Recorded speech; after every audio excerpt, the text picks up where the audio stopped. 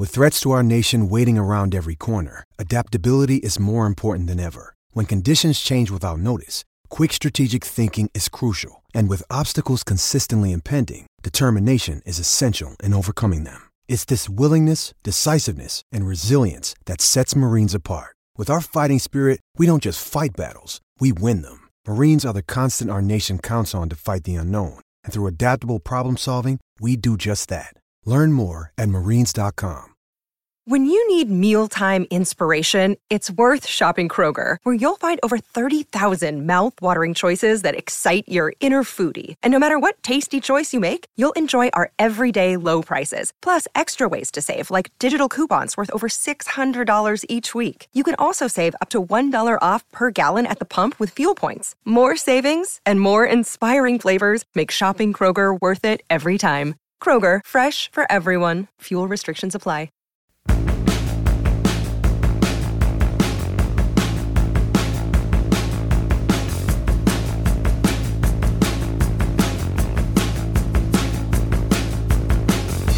Well, hello, I am Matt Williamson. This episode is brought to you by Live Casino. Follow me on Twitter at WilliamsonNFL.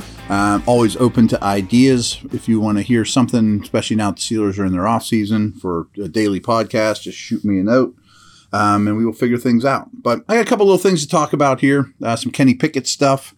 But wanted to start with Football Outsiders, and a website I have great respect for. I pretty much go there every day. Find a little nugget. I reference their stuff quite a bit. And their cumulative statistic is DVOA, which I've told you guys about. I'm sure you know about a little bit.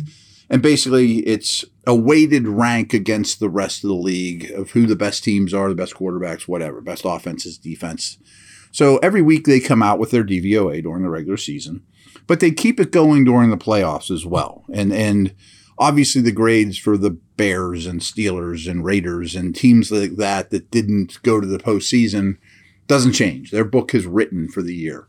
But they keep updating the teams in the playoffs and kind of rank them against the rest of the league. There's more data. This is a data-driven organization and website that they're in analytics way ahead of their time. Aaron Schatz is considered the godfather of football analytics. So they keep gathering as much information as they can from these playoff games. So their DVOA came out yesterday, Tuesday.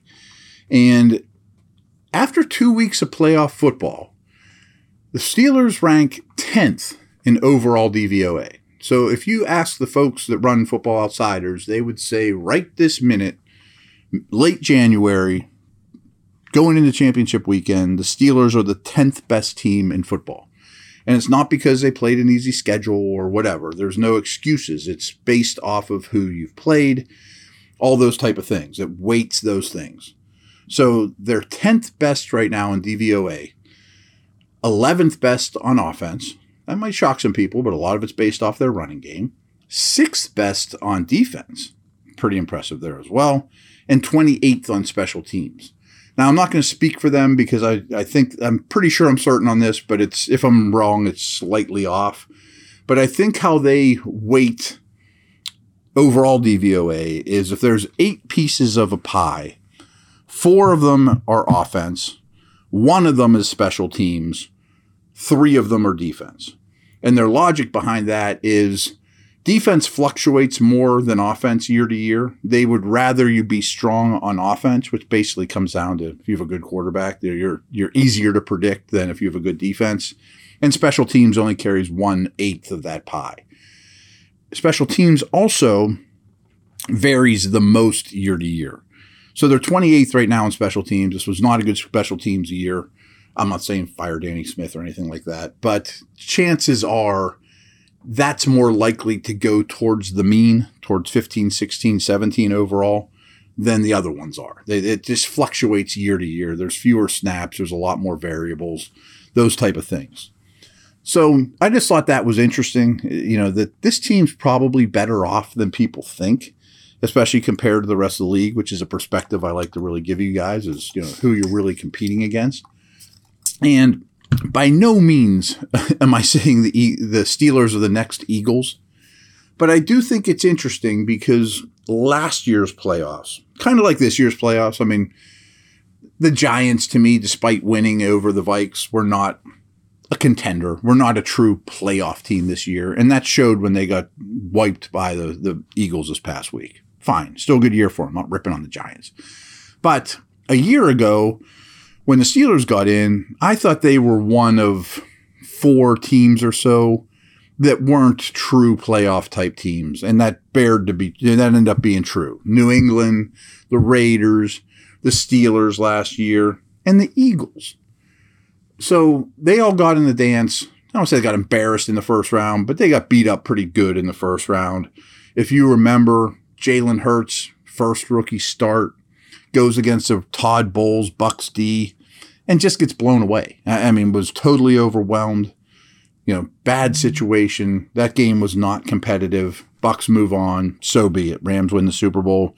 No one thinks twice about the Eagles. That's a nice story. They got in the dance. They didn't last.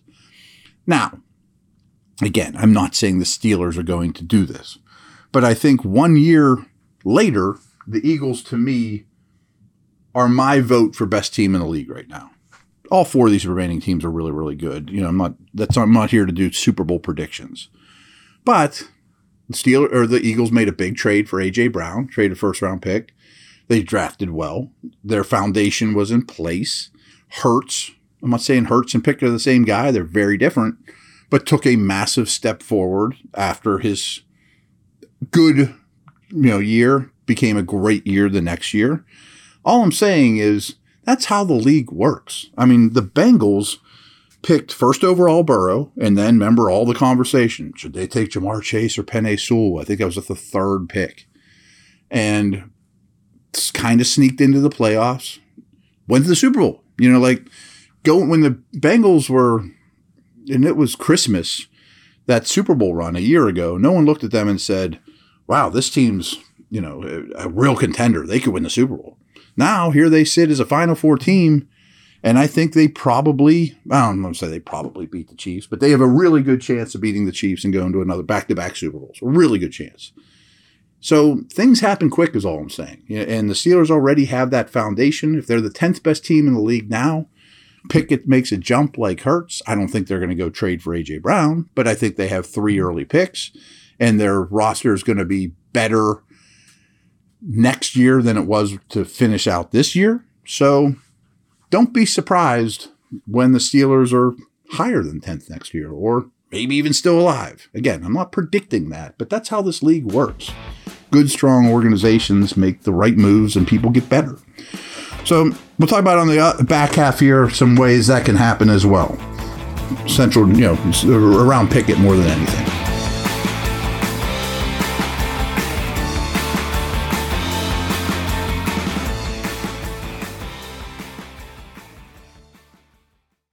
Another day is here, and you're ready for it. What to wear? Check.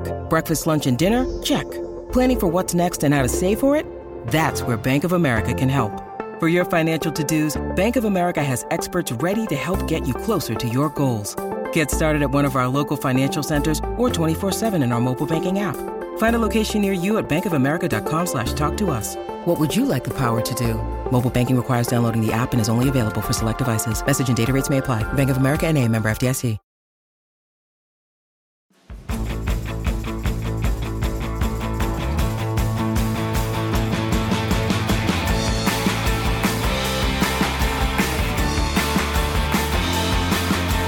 All right, I am back. So I often reference Pro Football Focus for better or worse, but mostly for better. And they came out with every team's breakout player for 2023. And theirs was Kenny Pickett. That was their pick for the Steelers. They did it for all 32 teams. His grade last year was a 75.5, which is solid for an NFL starting quarterback. Very solid for a rookie starting quarterback. And here's what their write-up was of why they picked him. Pickett's numbers don't look good this year, but his performance was consistently better than the statistical rewards it was reaping. He finished the year with a PFF grade of 75.5, a comparable number to that of Daniel Jones in New York, who was a success story this year for sure. But Pickett threw just 7 passing touchdowns to 9 interceptions.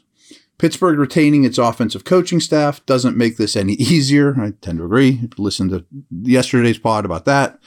But a step forward from Pickett should make those numbers take a big jump. I mean, he's not going to throw 7 passing touchdowns next year. The numbers on the back of his football card and his fantasy output is going to be a lot better. That I believe. Some other numbers they cite, he only had 2.5% of his throws were what they deemed turnover worthy. Of all the quarterbacks that had at least 100 passing attempts, that was 10th best, right after Lamar Jackson, and tied with Tom Brady and Ryan Tannehill in terms of turnover worthy plays. He was 10th best, and just had 12 turnover worthy plays all year. So of the 12 times they deemed him making a turnover-worthy throw, he paid for 9 of them, which is a high percentage. Like, he put the ball in harm's way, and he got unlucky, especially in the first half of the season. So there you have it. I mean, again, some Pickett stuff to be optimistic about. I mean, I'm not going crazy with him. But I was thinking, who would be other breakout candidates? Pickett's an easy one. But this worries me a little bit because I had a hard time coming up with names that I would stand on the table for. Who's going to take a big step forward next year from this year? Now, I will say there's a good chance there's dudes that aren't on the current roster that take a big step forward. Young free agents, your rookie class, maybe your first round pick, that 32nd pick. That absolutely could be in play. Your linebackers as a whole took a big step forward. One of them was from outside the organization or whatever. The other obvious names I had as breakout candidates, though, were George Pickens, of course. I think that's obvious. I included Freiermuth, although I basically think he has broken out. But I also wanted to mention, this has been 2 years in a row where the playoff teams' tight ends have been massive contributors this playoff season. Look at every team in the league that made the playoffs. And 9 out of 10 of them basically have had huge production from big-time tight ends. I mean, Kelsey's the most obvious one. He caught 14 passes this week, which is a record. But they don't have great receivers. I mean, Kittle stepped up like crazy. Hawkinson, Goddard in his 1 year. I mean, just all across the board has been, even Hayden Hurst and some of the lesser-known guys, Schultz. All these teams are getting big-time postseason production from tight ends. And Freiermuth's near the top of the list for me in terms of tight ends in their first or second season that I would pick. I mean, I rave about this guy. He needs to stay on the field. I already think he is kind of broken out. But if we're talking about this team being relevant in the playoffs next year, Freiermuth might be a really, really key component. I think his partner in crime, Hayward, is also a breakout candidate.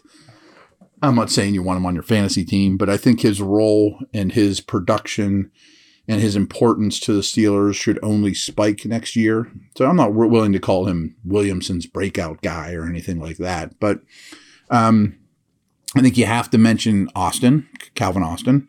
Didn't see him at all. I mean, is he going to break out in his second year, his true time to play? Hopefully. But that's a bit of a leap of faith, considering the guy's never been on an NFL field in a meaningful manner. The only names I could come up with on defense are DeMarvin Leal and Robinson, the linebacker. And so in a way, this is a little disheartening because when I think about breakout candidates, this is a pretty short list. But some of it's because they haven't had guys on offense waiting in the wings. And later this week, I'm going to tell you about some of the offensive stuff and average age. So they've played such youth on offense that some of the breakouts have already happened. Some of them are what they are. The Kendrick Greens of the world probably are never going to break out, but you have those answers. So I find that interesting of who's primed to take a big step forward next year. Some of them you already kind of know about, including Pickens and Freiermuth, but there's not a lot of dudes waiting in the wings ready to really step up in a big way. And defense is more of a veteran group, and I still think it'll continue to be that way through free agency as well, keeping your own, maybe grabbing a linebacker off the market, things of that nature. So, of course, if Pickett is your breakout candidate and turns into 12th best quarterback in the league, something along those lines, you're going to be in really good shape. So that's the key to the world. I mean, you don't need to tune into what I do for a living to know that Kenny Pickett's the key to the organization. But Pro Football Focus thinks he's a breakout guy. I think that's not far-fetched, but I also think there's a little bit of a shortage of breakout guys right now on this roster, potential breakout guys. So that's it for today. We'll be back later in the next or tomorrow, and we'll have some more good content for you that way. Over and out.